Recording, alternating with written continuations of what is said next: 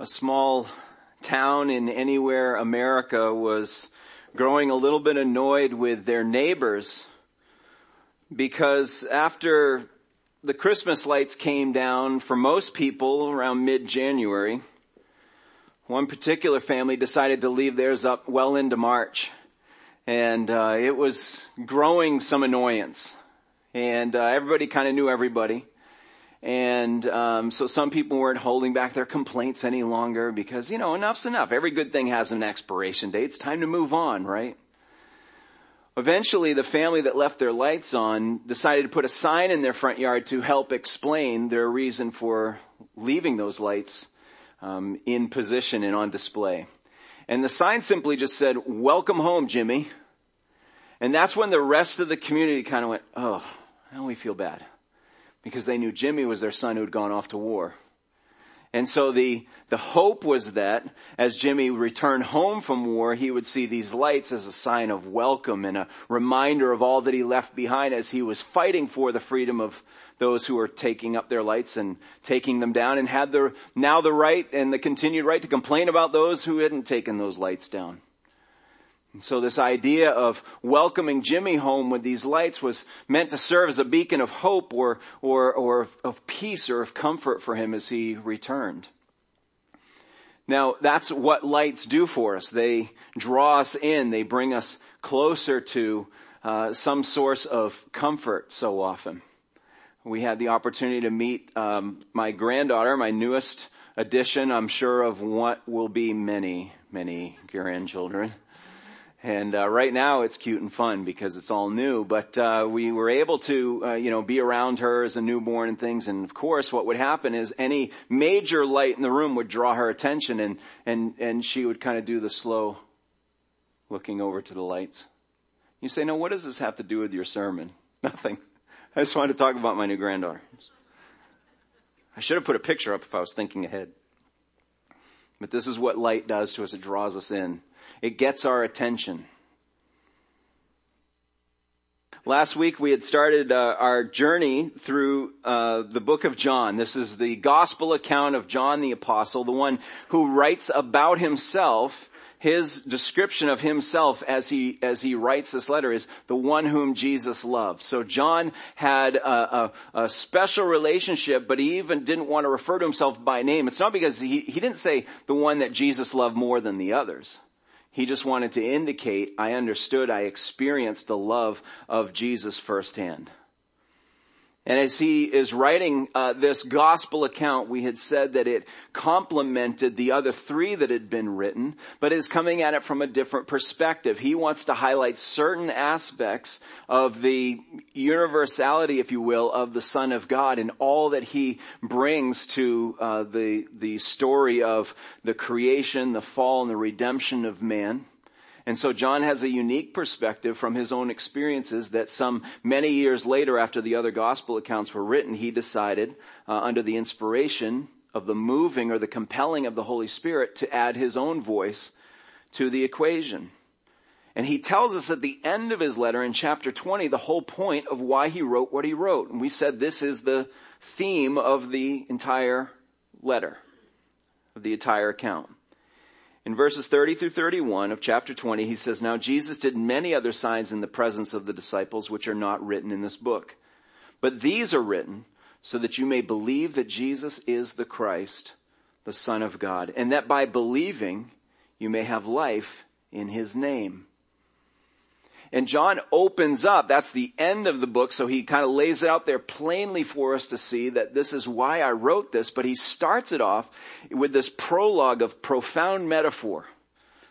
And he tells us that Jesus is the eternal Word. He is the light of the world, and he is the expression of the grace of his Father, the one true God. And so before we revisit that, let's take a moment to pray. Let's ask the Lord to give us clarity on these things, and then understand this concept of, as we looked at the eternal Word of God last week, we're going to dive a little bit deeper into this idea of Jesus being the light of the world. Let's pray. God, I want to thank you, Father, for bringing us together.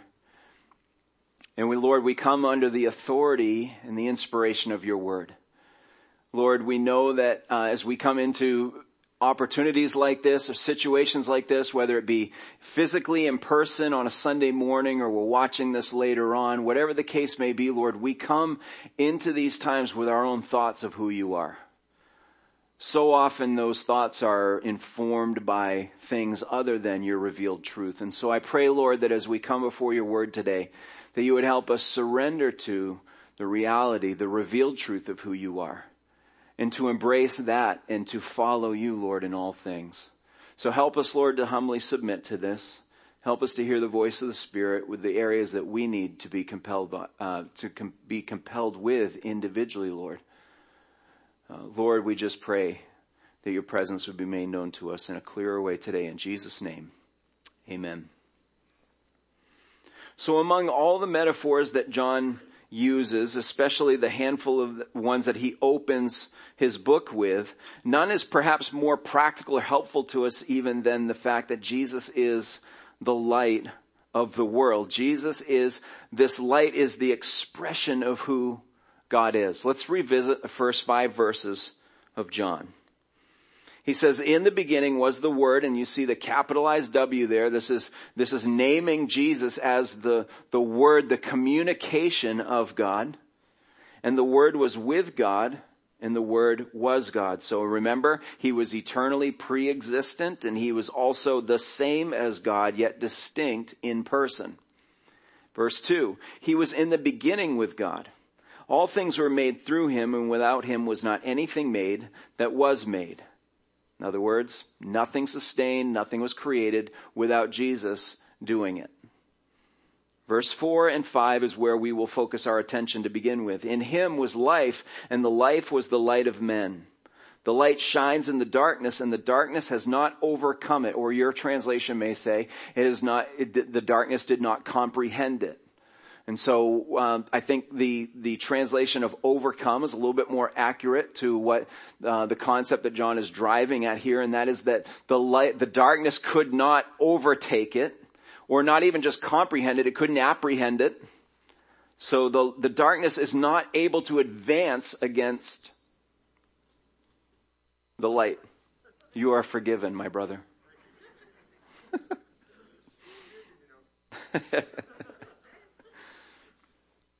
So why the metaphor of light being so helpful to us is because it's an expression of many aspects of God's character. This is a revelation of who God is in the form of Jesus, and light gives us a different aspect of this, one that I think is extremely helpful.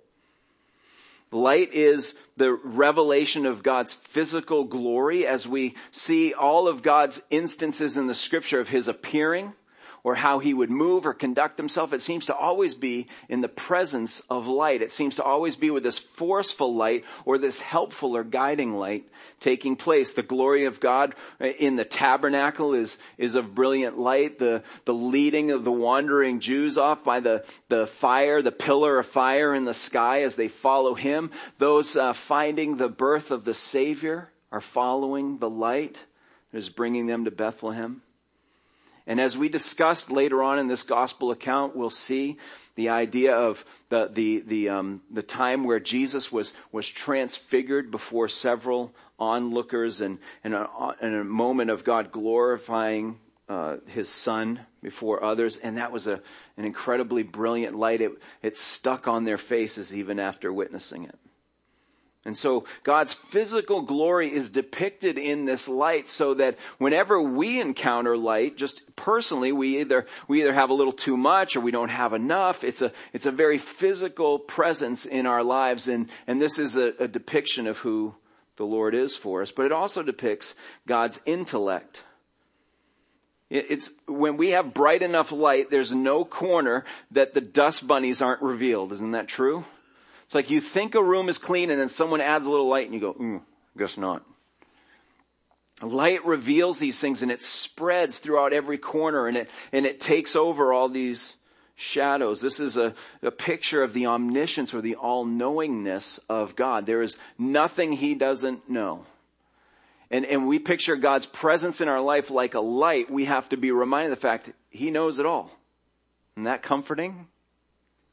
Not really, is it? Kind of scary. a little shaming, a little humbling.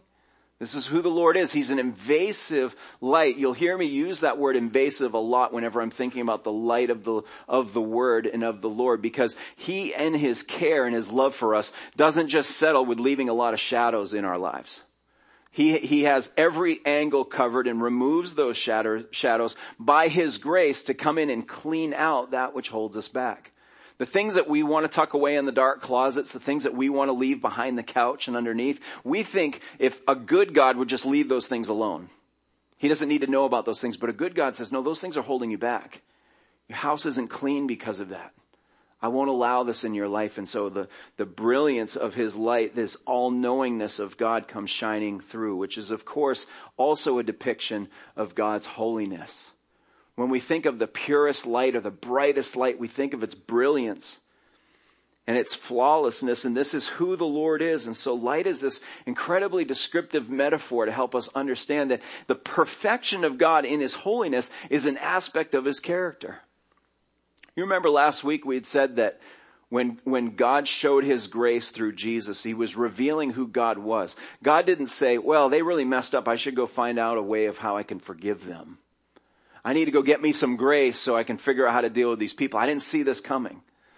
A characteristic of God is that He would be graceful, that He would be willing and moving in the direction of showing you and I another opportunity, another way, another chance, as we like to say in our vernacular.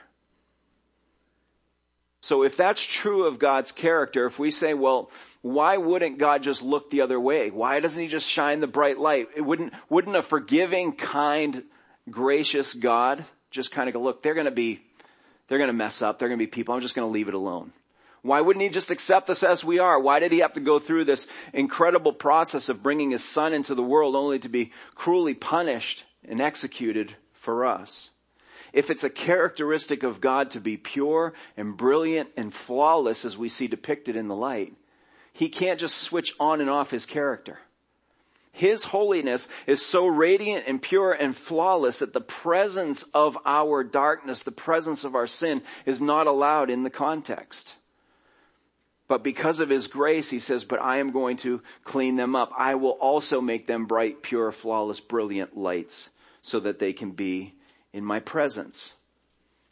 1 Timothy 6 says that this God who dwells in unapproachable light, whom no one has ever seen or can see, to Him be honor and eternal dominion.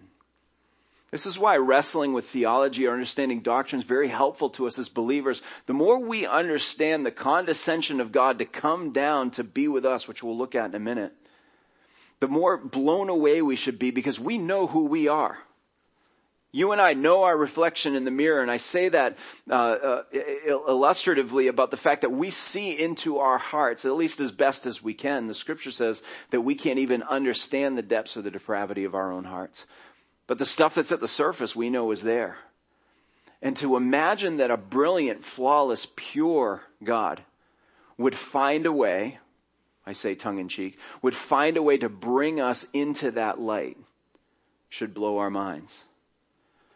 The light metaphor is an expression of who the Father is, and that Jesus is the representation of that, not a copy. He is God. There's some aspects of this light that I want us to look at as we jump down to verse 9, and then we'll finish out the text that we'll be covering through verse 14 if you have your Bibles with you. But the first aspect that we're going to look at here is that this light, this torch, this brilliant, bright light is reliable. Last week we talked about how when we get those flashlights that are, of course, non-LED, because those never die, right? But we end up whacking those going, okay, right when I need the light the most is when it goes out. Basically, every scary movie is built on the premise that some battery is going to die right when you need it, whether it's the car that won't start or the flashlight that won't turn on. This is the experience of our lives. This is what we say is living in the fallen world. Between that and mosquitoes, these are the things that we just can't seem to explain. What's the point of all of this? Why do we have to deal with such frustrations? Just when we need the light is when it doesn't work. Well, this is the opposite of what John is saying is true of the Savior. And he uses it, he teaches us this with one tiny little word in verse 9. He says, the true light, which gives light to everyone, was coming into the world. Now, truth means what you and I think it means. It's not like truth has some secret definition. It's just the things that are right and accurate and really happening. But there's also an additional part of this definition that I think is helpful, and that it's the opposite of what is imaginary. I think we would admit that a lot of people are living in what they perceive to be truth, but it turns out to be nothing more than imaginary. What's the phrase that we're throwing around nowadays? Your truth, my truth. If truth is subjective, we've heard this a lot from this pulpit and through our understanding and study of the scriptures over the years, but what's happening in our day and age is that truth is subjective based on experience. My truth tells me this. Your truth might tell you this, but we understand that truth can't be subjective. It's not that those two things can be compatible. All people, all systems must surrender to one truth for anything to truly be true. He says repetitively redundant again. We went through a period that they've labeled the Dark Ages because they hadn't figured everything out. But eventually we had the Enlightenment and we figured everything out. Truth was discoverable, and then this idea of education being the fix to everything, which we still live in today, right? If we just teach people the right thing to do, they'll do it. How long have cigarette warnings been on the side of cartons? I don't know if the tobacco industry has taken a major hit from that label. Doesn't seem to be the case. So, do we get better because we've been quote unquote enlightened, because we've discovered our truth? Or is the experience something else? Over the last century, we've had more casualties of war than all centuries combined. But no, wait, we figured things out. We had our peace protests. We said all the things to help people get educated and avoid these things. All these things go away. We don't have these problems anymore.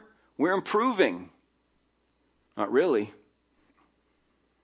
Truth has become this thing that is perhaps the most divisive aspect of our experience, because we don't want to surrender to the revealed truth. We want to create our own. Jesus, in having a conversation with Pontius Pilate, the one who was one of the steps predestined to send him to the mission of laying his life down for our sins, Jesus was having a conversation with Pilate, and he said, "Are you the king of the Jews?" He says, "Well, you say I'm a king, but I have come for a purpose. I have come for the purpose of bearing witness to the truth. I am here to shed light on what is true." In Pilate, you get the sense in the height of his frustration and the weight of his leadership and all of these things. And they even depict it, I think, pretty well in some of the movies we've seen, where he just kind of rolls his eyes and just asks this pondering question: what is truth? In other words, everyone's got their own version. How am I supposed to know what's true or not?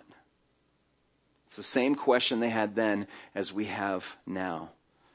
So Jesus tells us in John chapter 8, that I am the light of the world. Whoever follows me will not walk in darkness, but will have the light of life.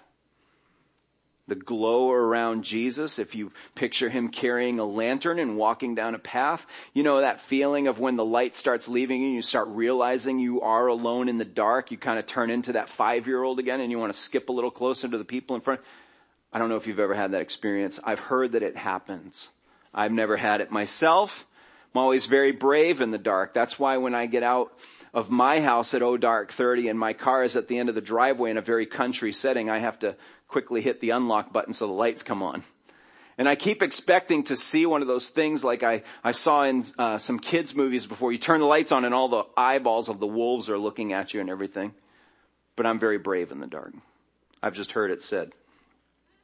I am the light of the world, Jesus says. I'm carrying this lantern that lights my path, not the one you've been tripping over and stumbling over. And as my light or my glow moves on or goes down the path, you have a decision to make. Do I find peace and comfort stumbling around in this darkness on this path that's loaded with boulders and stumps and all the things that I keep tripping up? Do I find some strange comfort in that continually, which we know people do? Or do I desire to have a path lit for me so that I can walk the course of life the right way. Jesus says, that's what I've been here for. I'm a true light. I'm a reliable light. You don't have to bang the flashlight in order to get me to turn back on. I am always bright and always shining. But also the light is resourceful. He says that he's the true light, which gives light to everyone. There's a collective glow. There's a general glow, if you will, that the Lord has opted to leave as a presence in the world, fortunately for us. A collective grace. But also the fact that this light is made available to anyone, more prominently to those who will receive him and to give their lives to him. It's interesting that God's nearly first act after making the heavens and the earth, as they were made in darkness, then says, let there be light. And he flips his own little switch. Maybe he did the clapper, we don't know. Let there be light. And the spoken word, capital W, had the creative power to be able to just speak light into existence. And it's not just a distant light that just allowed him to continue his work, but we know the sun and the moon and all that's been given to us to be life-sustaining light. That vegetation reacts to it, that you and I still are able to live in this light, and it's perfectly balanced. It changes a little bit as we get closer to the equator, but then it changes as we go under again. And all of this is available to us. The Lord has hung that light, that life-giving light, in perfect balance and in perfect harmony with the life that he has created. Things die without the sun. The psalmist says, for with you is the fountain of life. In your light do we see light. But it's not just the sun, the S-U-N, that sustains life. It's the sun, S-O-N, that reveals real life to us. And God reveals his truth through a couple of channels. He gives us his general revelation. It says the light shines to everyone. He gives us his general revelation in two ways. He gives it to us in creation so that it's obvious to us that somebody did something. We don't look at our cell phones and we don't marvel at all of their capability and say, isn't it great that over centuries and millennia that this just kind of flipped over and this primordial ooze kind of came up and made this incredible machinery and this great technology. We look at it and we say, wow, they're really smart who invented this, who created this, who's adapted this over the time. We see things like that and we instantly point to a designer. But the scripture says that we see everything around us that is so clearly designed and we find ways to explain it away because of something else that we're trying to deny. This is how Paul says it in Romans 1. Beginning in verse 18, he says, for the wrath of God is revealed from heaven against all ungodliness and unrighteousness of men, who by their unrighteousness suppress the truth. Because of their unrighteousness, they look at the phone and they say, this had to have just developed over time by accident.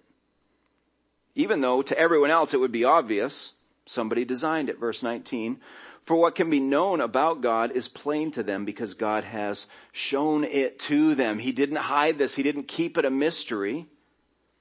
For his invisible attributes, namely his eternal power and divine nature, have been clearly perceived ever since the creation of the world, in the things that have been made so that they're without excuse. For although they knew God, they did not honor him as God or give thanks to him, but they became futile in their thinking, and their foolish hearts were darkened.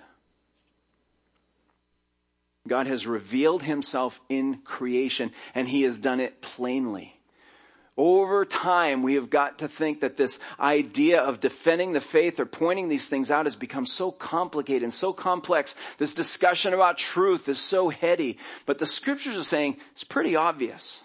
What we fail to understand is that people have set up methods and systems to explain it away, to suppress what is clear because of something, or more accurately, someone they don't want to surrender to. It's been said about most philosophies that they have been created to explain away God in order to give the creator of that philosophy an avenue towards sin that they knew God and his people wouldn't approve of. If you trace back a lot of the isms and the IESs and all these things that have come out of mankind and humanistic thinking, a lot of them point back to some devious behavior that somebody wanted to engage in, and they needed God out of the way in order to move forward in it. So they create these elaborate systems, all an expression or a suppression of the truth. Adrian Rogers, the old-time preacher that you perhaps hear on the radio from time to time, used to tell an illustration of a trucking company who in their hiring practices used to put people on a lie detector machine, which is kind of funny to think about. I don't know how long ago this would have been. Imagine people getting away with this now. And even more fascinating would be the questions that they asked, thinking about being able to ask these questions now. But the trucking company wanted to ask people a series of questions, and one of them was, do you believe in God? And they shared the results of this data because they found it to be really fascinating what was going on. That they would say out loud, so many would say out loud, no, I don't. And yet they found that the data, at least from the lie detector data, they were failing the question. They were saying out loud, I don't believe in God, but something in their internal rhythms or whatever those machines pick up was saying, but you do. You do believe in him. Now, again, it's a story, it's anecdotal. I don't have the charts and the data up here and everything to say everybody really believes in God, but we have the scriptures that says that God has revealed himself plainly in creation, and he's also revealed himself in general revelation through our conscience. Ecclesiastes says that he has put eternity into the hearts of man. We've expressed it over the years as a God-shaped whole. There's something missing in our lives, and there's something that we're built with that directs us towards worshiping something. I think it's the great theologian Bob Dylan that said, you gotta serve somebody. I don't even know if that's how the tune goes. I gotta listen to that song at some point. We are created to want to serve someone. That's why peoples out of the clear blue will erect gods and statues and all these other kinds of things to figure out who made all of this. God has revealed himself through what is plain in creation, but he's also revealed himself in the hearts of our conscience. If you want to talk to your friends or your family or your coworkers about why they aren't following Christ, why they haven't seen the light of Christ, you need to understand what's going on in their conscience, because everyone has one. And many people are doing all they can to sear that conscience or to callous it so that it would seem like with some people, they just don't have any feelings whatsoever. But the reality is that we were born with this capacity to understand or believe in someone or something. And there's a reason why they have taken what is plainly revealed to them about the truth of who God is, and they've squashed it down to something they can explain away. Proving to them that God is real, or trying to with some facts and figures and intellectual arguments about the creation dates and all those kinds of things, while helpful, I believe those things do more to strengthen the faith of the believer as much as they do to convince the lost that he's worthy of following. There is a shortcoming in each of our consciences, and God has chosen to reveal himself. Will we be the ones to shed light on those dark corners of their conscience? Will we speak truth into their life so that that light will shine in and on them as well and give them hope? Well, let's jump down to verse 9 and see that this light is approachable. Now, I needed it to say A-B-L-E just so it sounded like the other ones. But I think it's probably better said the light is approaching because of what the scripture is going to tell us. Verse 9, the true light, which gives light to everyone, was coming into the world. He was in the world, and the world was made through him, yet the world didn't know him. He came to his own, and his own people did not receive him. But to all who did receive him, who believed in his name, he gave the right to become children of God, who were born not of blood, nor of the will of the flesh, nor the will of man, but of God. Verse 14. And the Word became flesh and dwelt among us. Or as we said last week, that the Message translation, the paraphrase of the scriptures, said that he moved into the neighborhood. And we have seen his glory. Glory is the only Son from the Father, full of grace and truth. We see going on here that the true light, which gives light to everyone, came into the world. Didn't just stay distant, didn't decide to glow from afar. Instead, he moved into the neighborhood. He brought his light to the darkest part of our existence, and he dwelt among us. And he came to his own. That means he came to his own creation, that which he made. And the nation that he decided to reveal himself to first said, nah, not for us, by and large. But to those who did receive him, who believed in his name, he gave the right, he gave the authority, he gave the privilege to become his children. So the light has been revealed to a people. The light has been revealed to this globe that is wandering and stumbling around in darkness. And this light came in the perfect standard of who is Jesus. Before Jesus came, we were able to look at the law written down and say, okay, that looks like a really high standard. And then we were able to convince ourselves we can do that really well. We see it playing out with the young man that came to Jesus. And your heading in the scripture will call him like the rich young ruler. And he comes and says, what do I need to do to inherit eternal life? Jesus said, keep the commandments. He says, I'm doing that. I'm fine. He was able to convince himself, though. He wasn't in reality. He was able to look at that standard and say, I can get my way around that. That standard, that truth, that law came to reveal that we weren't ever going to be good enough. But we were allowed to we were able to convince ourselves in our humanity that we could do it. So then when the light of the world comes, when Jesus comes, he obliterates all of those notions of us being able to be holy before God, because he's just outdoing everybody. He's making the most religious look foolish, and he's calling them out for it. The perfect standard of God's holiness is now moved into the neighborhood, and we can't deny that he's the measuring stick. That he's the one that we all need to be like, and yet we can't figure out how to do it. The light was revealed, and many rejected him. They chose instead to find the strange comfort of stumbling in the dark. And I'm okay with stubbing my toe. I'm okay with tripping all over myself. Why? Because then that way I don't have to answer to this light that's trying to guide me to go that way. I don't want to go that way. That's what lives within us. That's where that rebellion comes.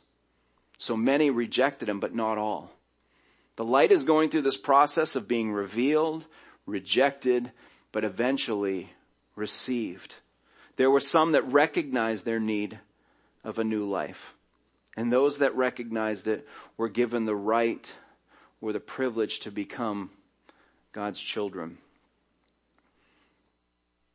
We know the story of the parable that Jesus tells of the one that we call the prodigal son, the one who he knew he had blown it badly. He knew he had wandered away from the riches and the promise, the safety and security of his home. Because he was so anxious to go out and do his own thing, he goes and does it. But he comes to the realization, I can't figure this out. I'm not doing this well anymore. I'm probably going to die here in my squalor and just be alone.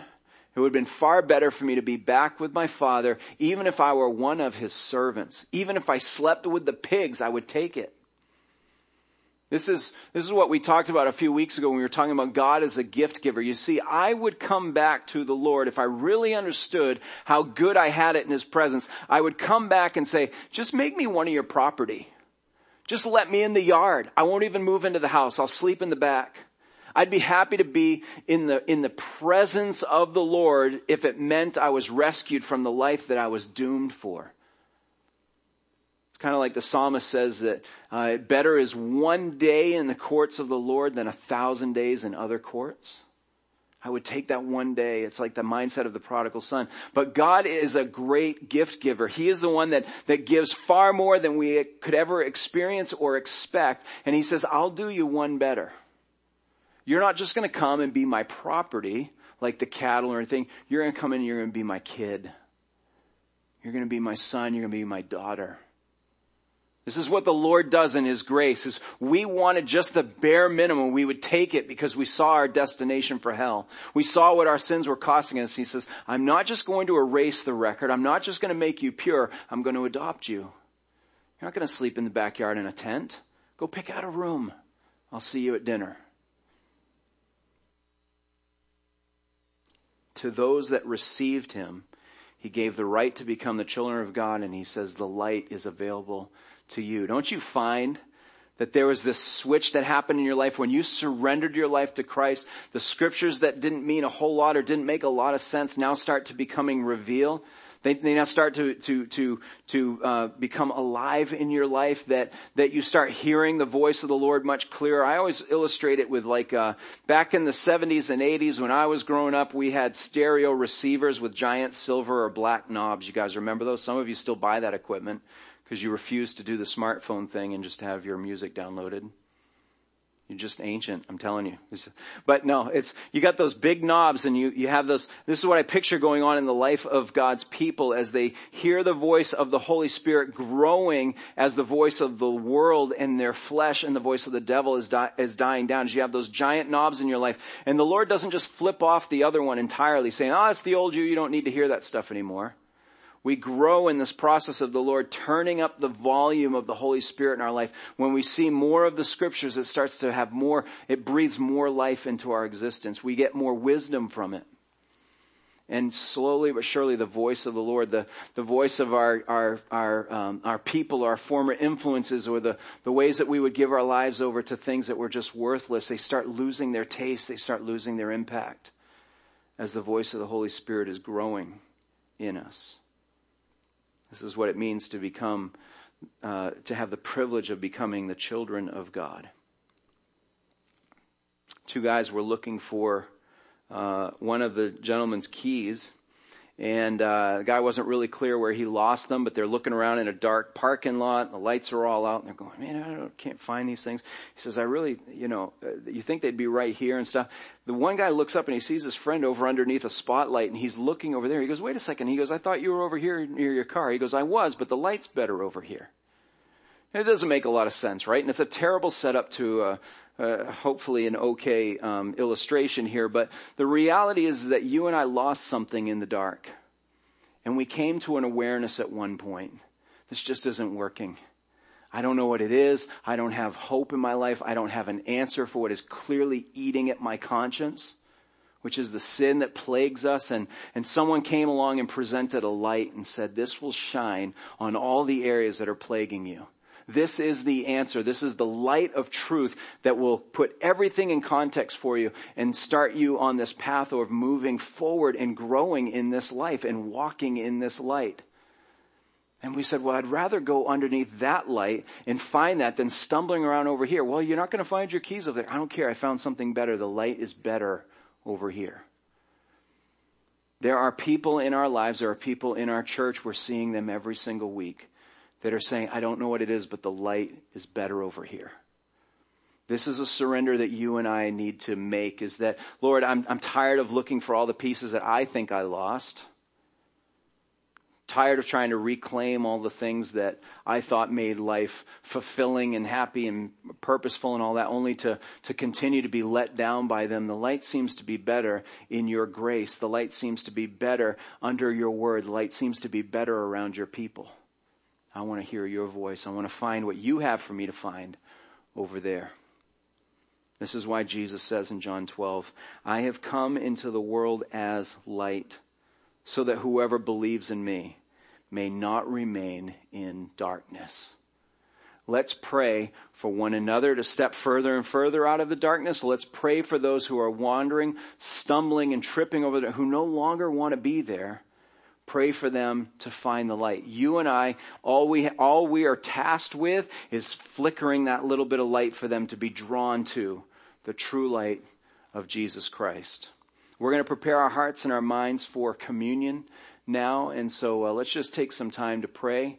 And I'm going to have our presenters find their places in both of our location. Lord, I just want to thank you, God, for bringing us before your table. And I thank you, Lord, for shining light on the darkness of our hearts. And I pray, God, that we would continue to surrender to that which seems so invasive.